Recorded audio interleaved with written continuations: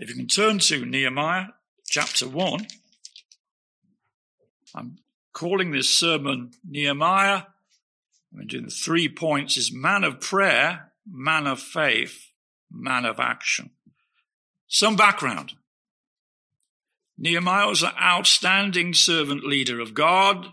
Nehemiah combined a steady life of prayer and a deep trust in the Lord, along with unusually careful planning, good organizational skills, and an energetic action in the 12 years of his administration over the province of Judah after his arrival.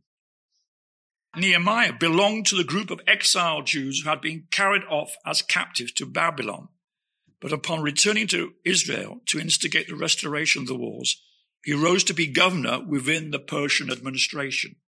Nehemiah in exile served as a cupbearer, an important task of the king of Xerxes.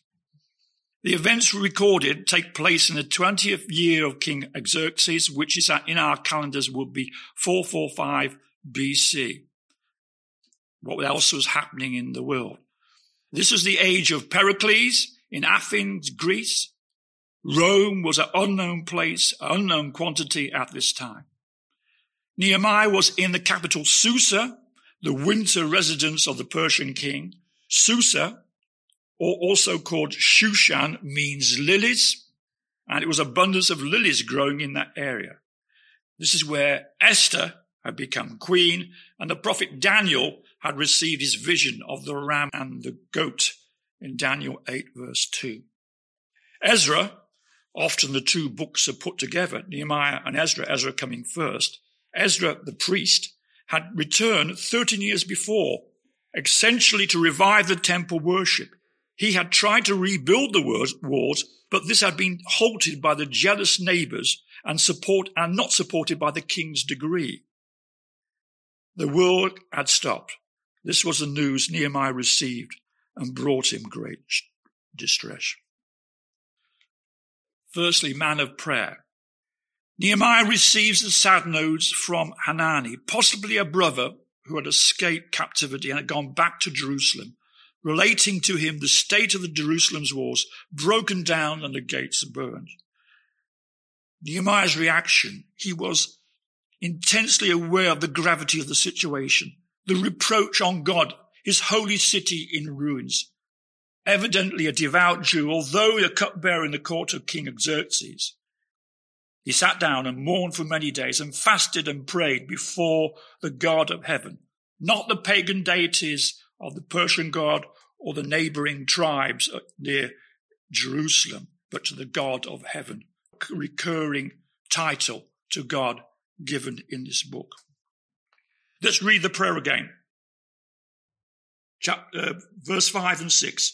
And I said, I pray, Lord God of heaven, O great and awesome God, you who keep your covenant and mercy with those who love you and observe your commandments. Please let your ear be attentive to your eye and your eyes open, that you may hear the prayer of your servant, which I pray before you now, day and night for the children of Israel, your servants, and confess the sins of the children of Israel, which we have sinned against you. Both my father's house and I have sinned. His prayer shows an awareness of the character of God, the God of heaven, his attributes, great, awesome, powerful, who keeps his covenant of mercy. Those who he loves and observes his commandments, his statutes, a promise-keeping God of mercy. And it says in verse 6, please be attentive and your eyes open that you may hear the prayer of your servant. He pleads with God that he would listen. God has every right to ignore our prayers, ignore him. Nehemiah is aware that his people are in a sinful state, compromised by our idolatry. He's also persistent in prayer, spending day and night, many weeks. He confesses their sins, himself included. Can I read verse 8 and 9? Remember, I pray, the word that you commanded your servant Moses, saying, if you are unfaithful, I will scatter you. But if we turn to me and keep my commandments and do them, though some of you were cast out to the farthest parts of the heavens, yet I will gather them from there and bring them to the place which I have chosen as a dwelling for my name, namely Jerusalem. Remember, a key word in the book, not as if God forgets, but asking him to calling to mind what God has said to Moses. Nehemiah knew his scriptures. The consequence of being unfaithful, which was exile, but reconciliation would be found, returning, keep his commandments and doing them. They could be reinstated, restored to Jerusalem. These are the stipulations of a gracious agreement, could restore their fortunes. The state of the walls was a visual reminder of what the state of their hearts of the returning to those remaining in exile was. Verse 10, your servants redeemed by your great power and strong hand. A personification. God doesn't literally have ears and eyes or hands. This image of hands denotes God's power shown in an intimate, caring way in response to prayer. He, God, is personally involved in this venture to come. If I read verse 11. O Lord, I pray, please let your ear be attentive to the prayer of your servant and to the prayer of your servants who desire to fear your name. And let your servant prosper this day, I pray, and grant him mercy of this man, for I was a king's cupbearer. The man being King Xerxes.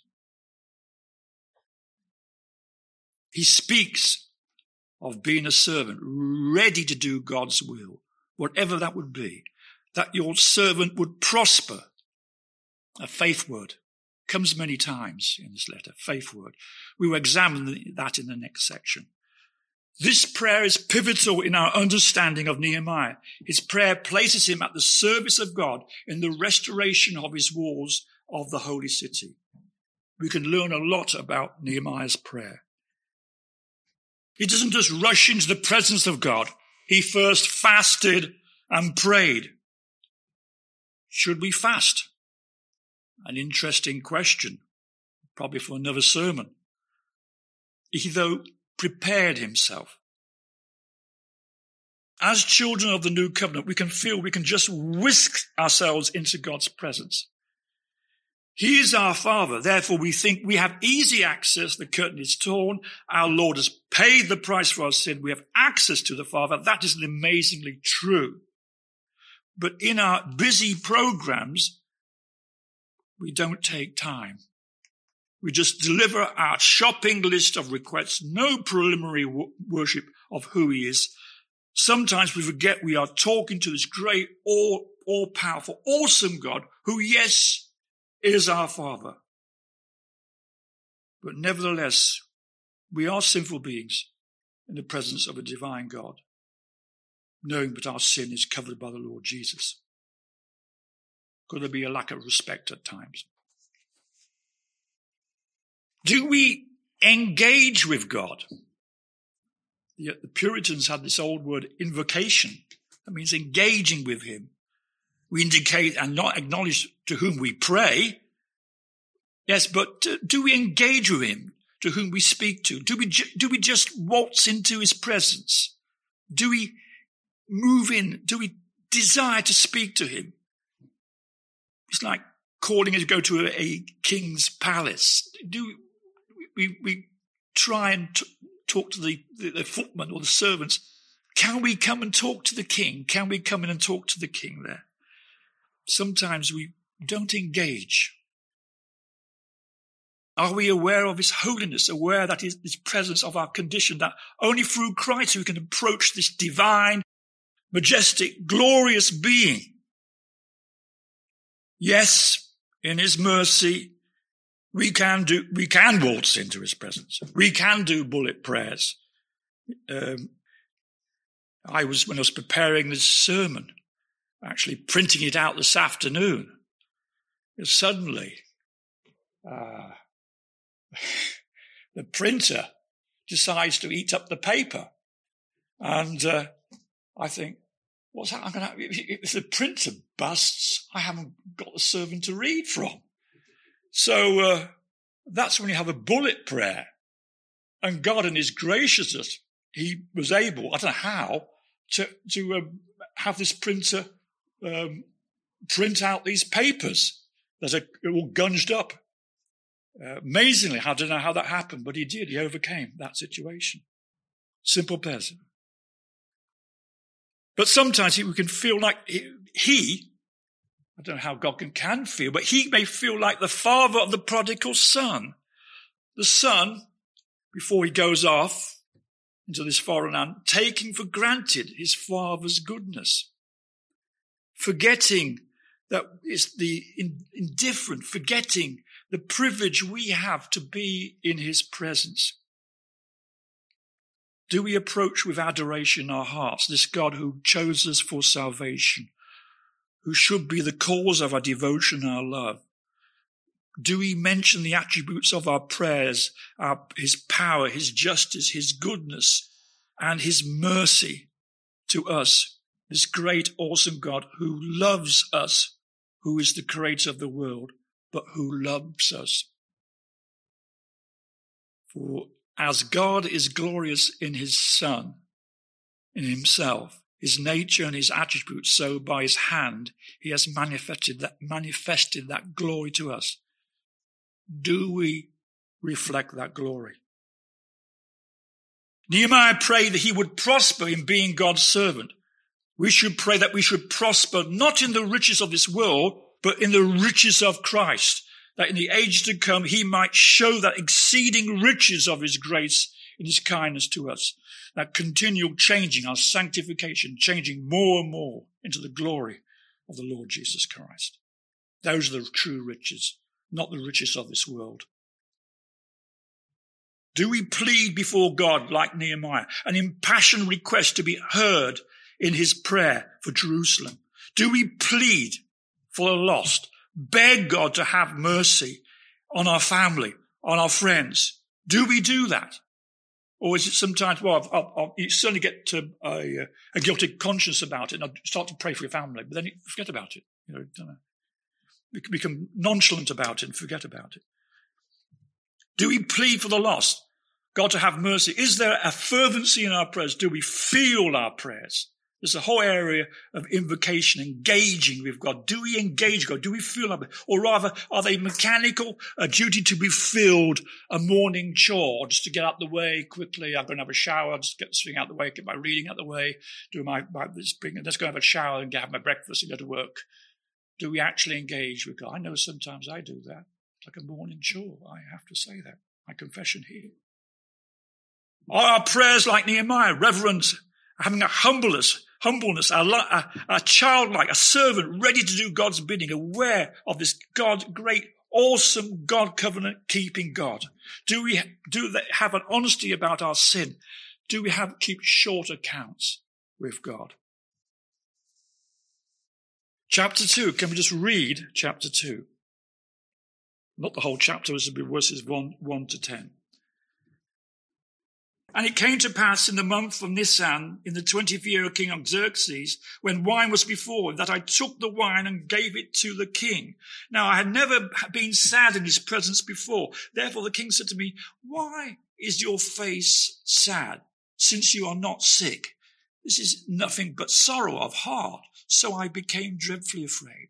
And he said to the king, "May the king live forever. Why should my face not be sad when the city, the place of my father's tombs, lies waste and the gates are burned with fire?"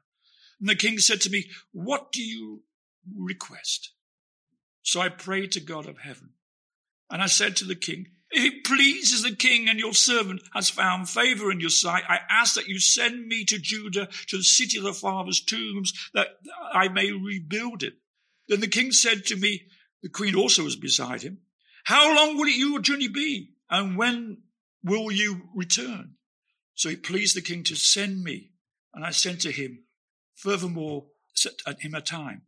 Furthermore, I said to the king, "If it pleases the king, let letters be given to me for the governors of the region beyond the river, that they must permit me to pass through all till I come to Judah. And a letter of Asphas, the keeper of the king's forest, that he may give me timber to make beams for the gates of the citadel, which pertains to the temple, for the city of the wall, and for the house that I will occupy." And the king granted them to me, according to the good hand of my God upon me. Then I went to the governors in the region beyond the river and gave them the king's letters. Now the king had sent captains of the army and horsemen with me. When Sanballat the Horonite and Tobiah the Ammonite, the official, heard of it, they were deeply disturbed that a man had come to seek the well-being of the children of Israel. In chapter 1, verse 11, said, Nehemiah states, let your servant prosper this day. I pray and grant him mercy in the sight of this man, for I was a king's cupbearer. Prosper, very much a word, Faith. Nehemiah, let your servant prosper in this day. He had no idea how God would use him to rebuild the walls of Jerusalem. He saw himself as a servant, as a cupbearer. He would be at the bidding of the king, ready to taste food to see that he wasn't poisoned. This job wouldn't be operating any superannuation schemes. But here he was waiting to do the bidding of a more mighty king. Prosper speaks of some good outcome would happen.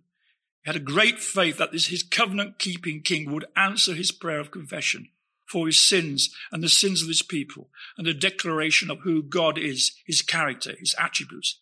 This covenant promise-keeping God of mercy, who he believed would act in response to his prayer. And he does. Provision for the project is miraculously made. In his role as cupbearer, he is an influential official in the court of King Xerxes. His downcast demeanor could have led to a reprimand or worse. His plan could have been seen as an act of sedition.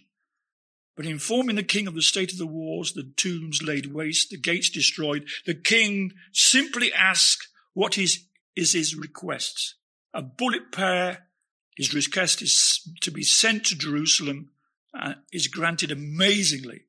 Nehemiah was prepared in what would be needed. He asked for safe passage, permissions to be granted, a letter of Asphas, the keeper of the king's forest, to supply timber to rebuild the gates. He had faith that God would prosper him. He was ready with a plan when the opportunity came. Safe passage was granted, but a small army accompanying him disturbed Sanballat and Tobiah, neighboring kings.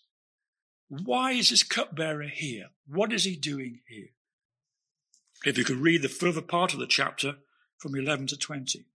So I came to Jerusalem and was there 3 days.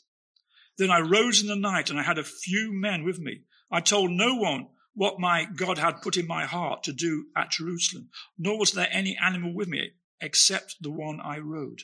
And I went out by night through the valley gate and to the serpent well and to the refuse gate, and viewed the walls of Jerusalem, which were broken down, and its gates were burned with fire. Then I went on to the fountain gate and to the king's pool, but there was no room for the animal under to pass. So I went up in the night by the valley and viewed the wall. Then I turned back and entered by the valley gate, and so returned. And the officials did not know where I had gone or what I had done. I had not yet told the Jews, the priests and the nobles and the officials, or the others who did the work. Then I said to them, you see the distress that we are in, how Jerusalem lies waste and its gates are burned with fire. Come and let us build the wall of Jerusalem, and we may no longer be a reproach.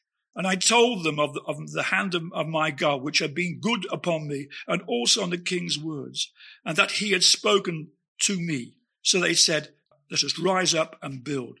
Then they set their hands to this good work. But when Sanballat the Horonite, the Tobiah the Ammonite official, and Geshem the Arab heard of it, they laughed at this and despised us and said, what is this thing they are doing? Will you rebel against this king? So I answered them and said to them, the God of heaven himself will prosper us.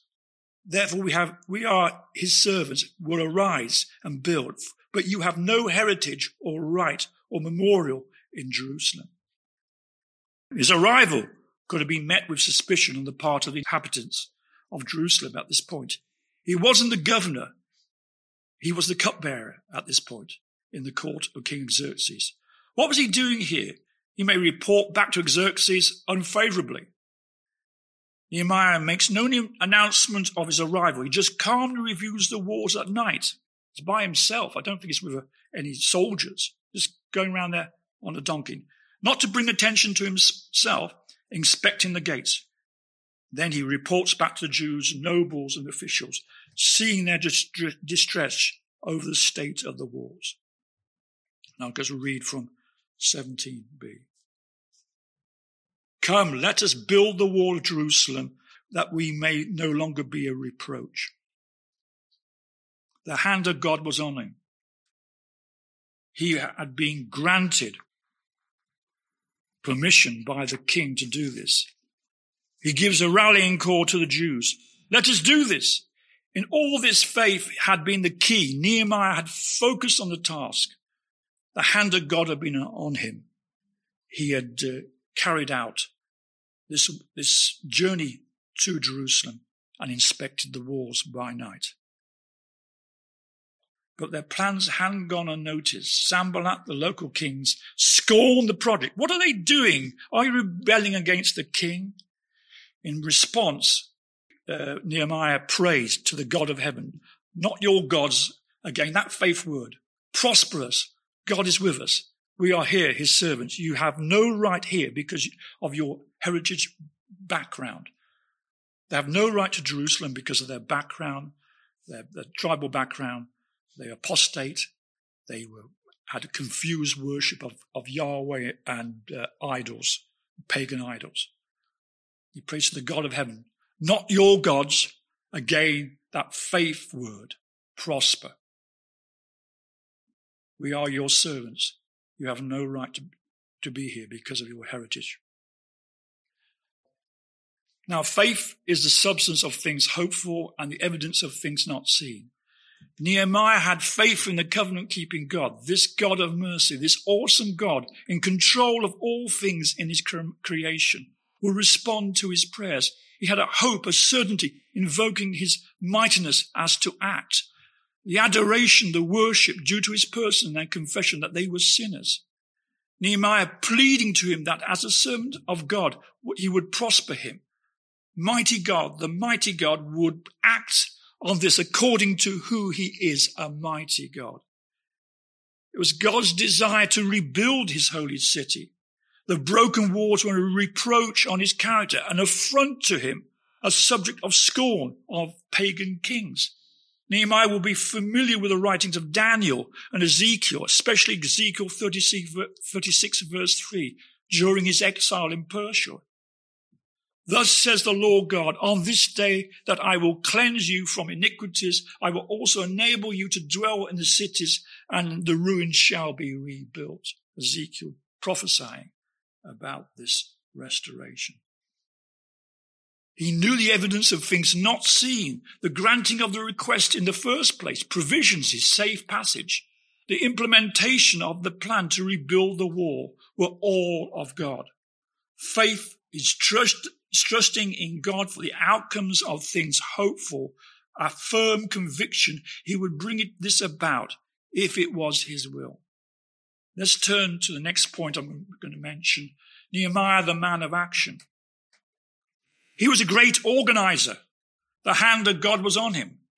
He gets down to the practicalities of rebuilding the wall. He organizes families, guilds of tradesmen, individual allocated to repair the wall, the gates, an important strategic point of the wall. People turn their hands to working with bricks and stone and mortar. If I can just turn to chapter 3, verse 8, just one of the families there. This is Eziel. Next to him, Eziel, the son of Haparam, one of the goldsmiths, made repairs. Also next to him was Hanai, one of the perfumers, made repairs, and they fortified Jerusalem as far as the broad wall.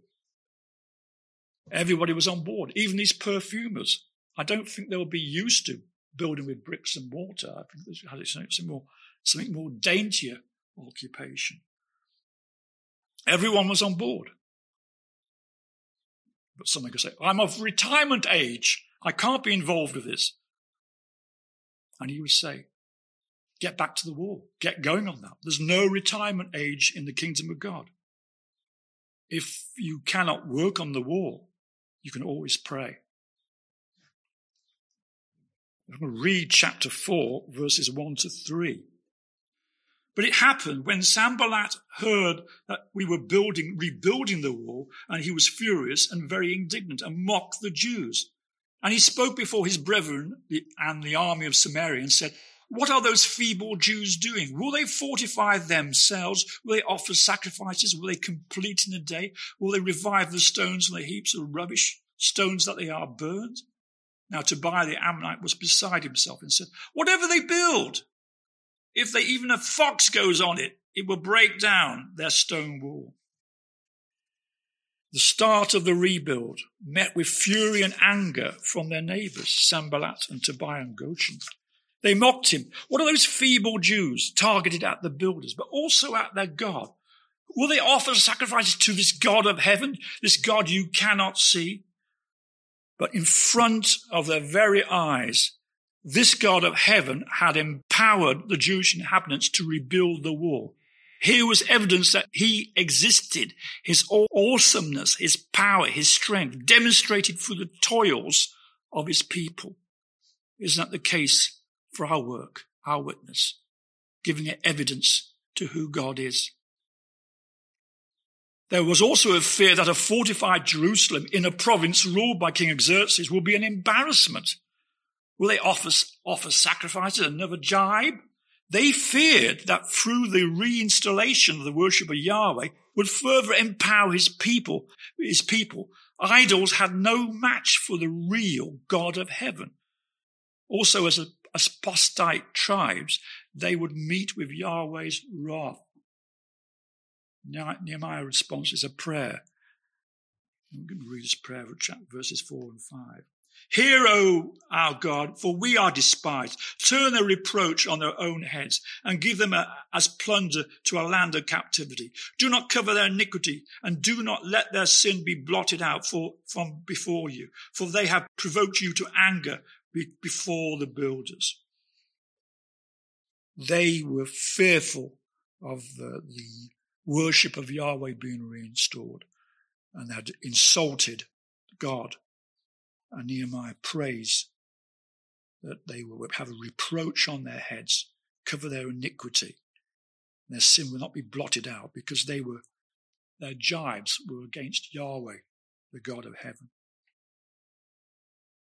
They build the wall to half its height, re-establishing the perimeter. Sanballat, Tobiah, and Geshem are joined by other tribes in opposition of the strengthening of Jewish presence.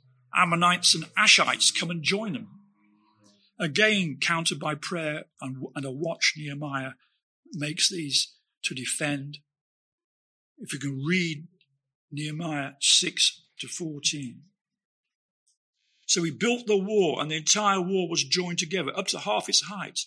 Now it happened that Sanballat, Tobiah, and the Arabs and the Ammonites and the Ashenites heard that the walls of Jerusalem were being restored and the gaps would begin to be closed. And that they became very angry. And all of them conspired together and come and attack Jerusalem and create confusion.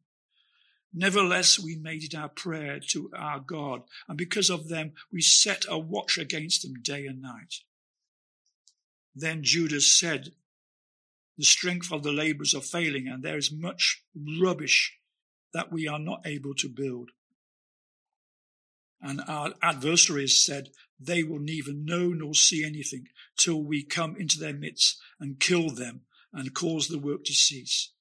So it was when the Jews who dwelt near them came, and they told us 10 times, "From wherever place you turn, they will be upon us."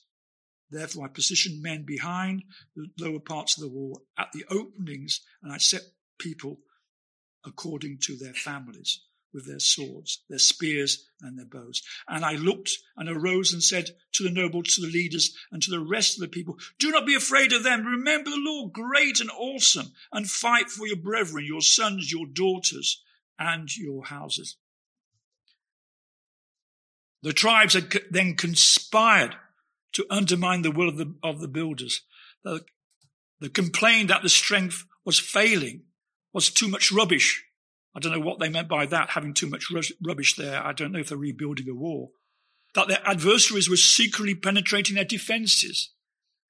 Nehemiah posts guards to reassure them. their fears were unfounded. That wasn't the case. It was all imaginary.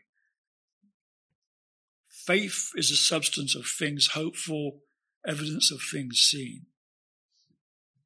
The workers had forgotten the substance of things hoped for, the restoration of God's name, this promise, covenant-keeping God, who had already prospered this project, his desire to rebuild the wall of his city.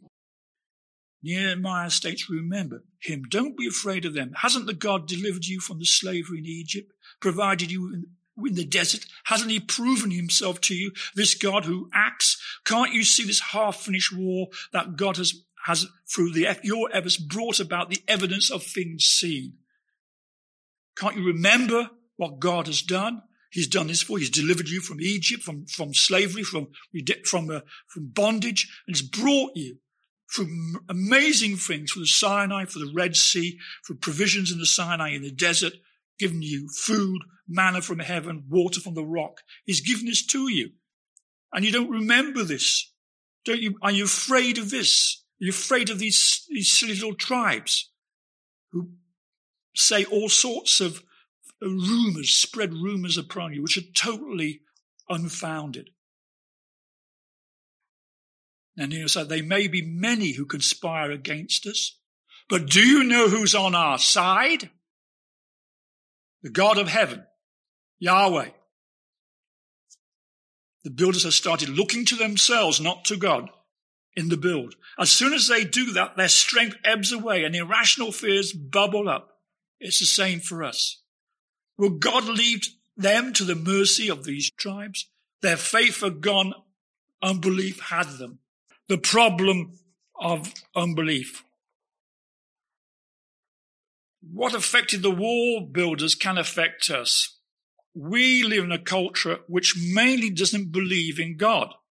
They see the church as a quaint anachronism, behind the times and irrelevant. We are awash with philosophies of unbelief, evolution, humanism, and more recently, woke culture that deny the supernatural, that a living God can enter his creation in Christ.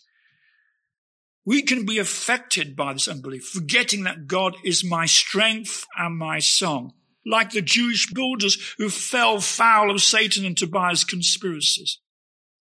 We look to ourselves, not God, living in a world of self-worship. We can be affected by that. We can be polluted by that. Sanballat and Tobiah and their cronies are a type of Satan, the accuser of the brethren, his agents. They demean the work of the builders, seeing it as restoring God's Holy Spirit evidence of his power and his purpose to prosper the people of God, undermining pagan worship. Satan sees this rebuilding of the Jerusalem as an incursion into his territory, hence the opposition. The opposition first voiced by Sanballat and Tobiah. What are these feeble Jews doing? Will they fortify themselves in a day? Will they offer sacrifices? Will they complete in one day? Will they restore these stones and heaps of rubble? They cast doubts on God's work and the ability of his servants to carry it out. These are recurring taunts against God's people throughout the ages in the desire to further God's kingdom. Satan, similarly, can voice his opposition to the restoring of God's work at Christ Baptist Church. You can say, what are those feeble Christians doing? Repairing an old church roof, bringing these old stones back to life again, when only a smaller group of people go to it. What is the point of that? Becoming an independent church, big deal, engaging in ministry, outreach, children's work, street evangelism, stalls at a fete, having a phone line put in.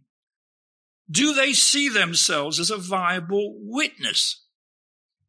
I want these people in Christ to remain spiritually dead. And like the Jewish wall builders, we can believe his jibes. We can become discouraged. Unbelief can set in. We are not up to the task, doubting God. But we see the evidence. We see the evidence here. A repaired roof up a hall in a state of repair. Ministries opening up after COVID. Coffee on the lawn. Now the Christ Faith. God willing, door-to-door work. Open-air preaching.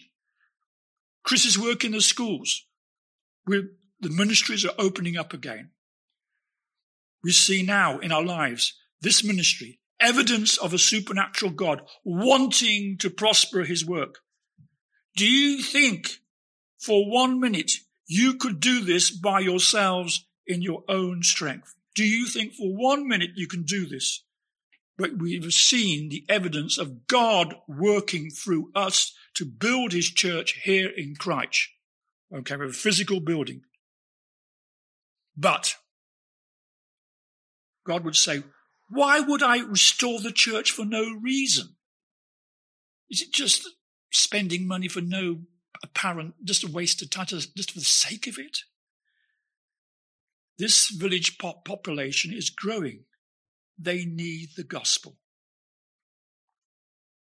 And should I not pity Christ, this growing village in which were more than 1,000 people who cannot know between their right hand and their left, and have much livestock, as Jonas said, but I can say they have property and many cars, but they're completely lost, spiritually dead.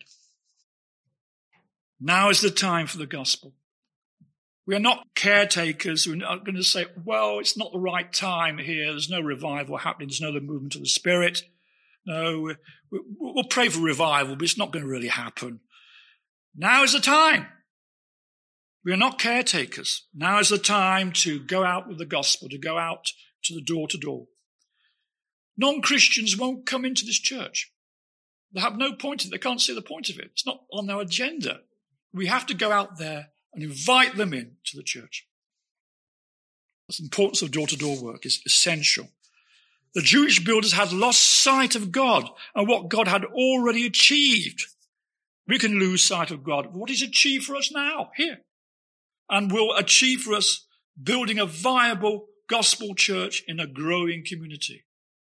There's so many, I don't know if you know Christ, but we have vast community of new houses up in that area, up going out towards South Wingfield. We have houses being built down here in Woodview, the estates there. There's houses, Bullbridge, like a new city being built there. Lots and lots of opportunities, lots of people there, maybe Christians coming in, but many non-Christians who don't know the right from the left. And now is a time for Christ Baptist Church. And I will say to you, the Lord Jesus says to Peter, on this rock I will build my church, and the gates of Hades will not prevail against it. May God bless us in our ministry here to reach out to this community. And we just thank you for how much God has done for us so far in preparing us for this ministry. Shall we pray? Gracious God, we just thank you for your word. We thank you for Nehemiah. And we just pray, gracious God, that we will not look to the evil one who would want to distract us from this work. Forgive us our unbelief, forgiving us that this is a supernatural work. It's through the power of the Holy Spirit that we go out to preach your word. We can do nothing without you.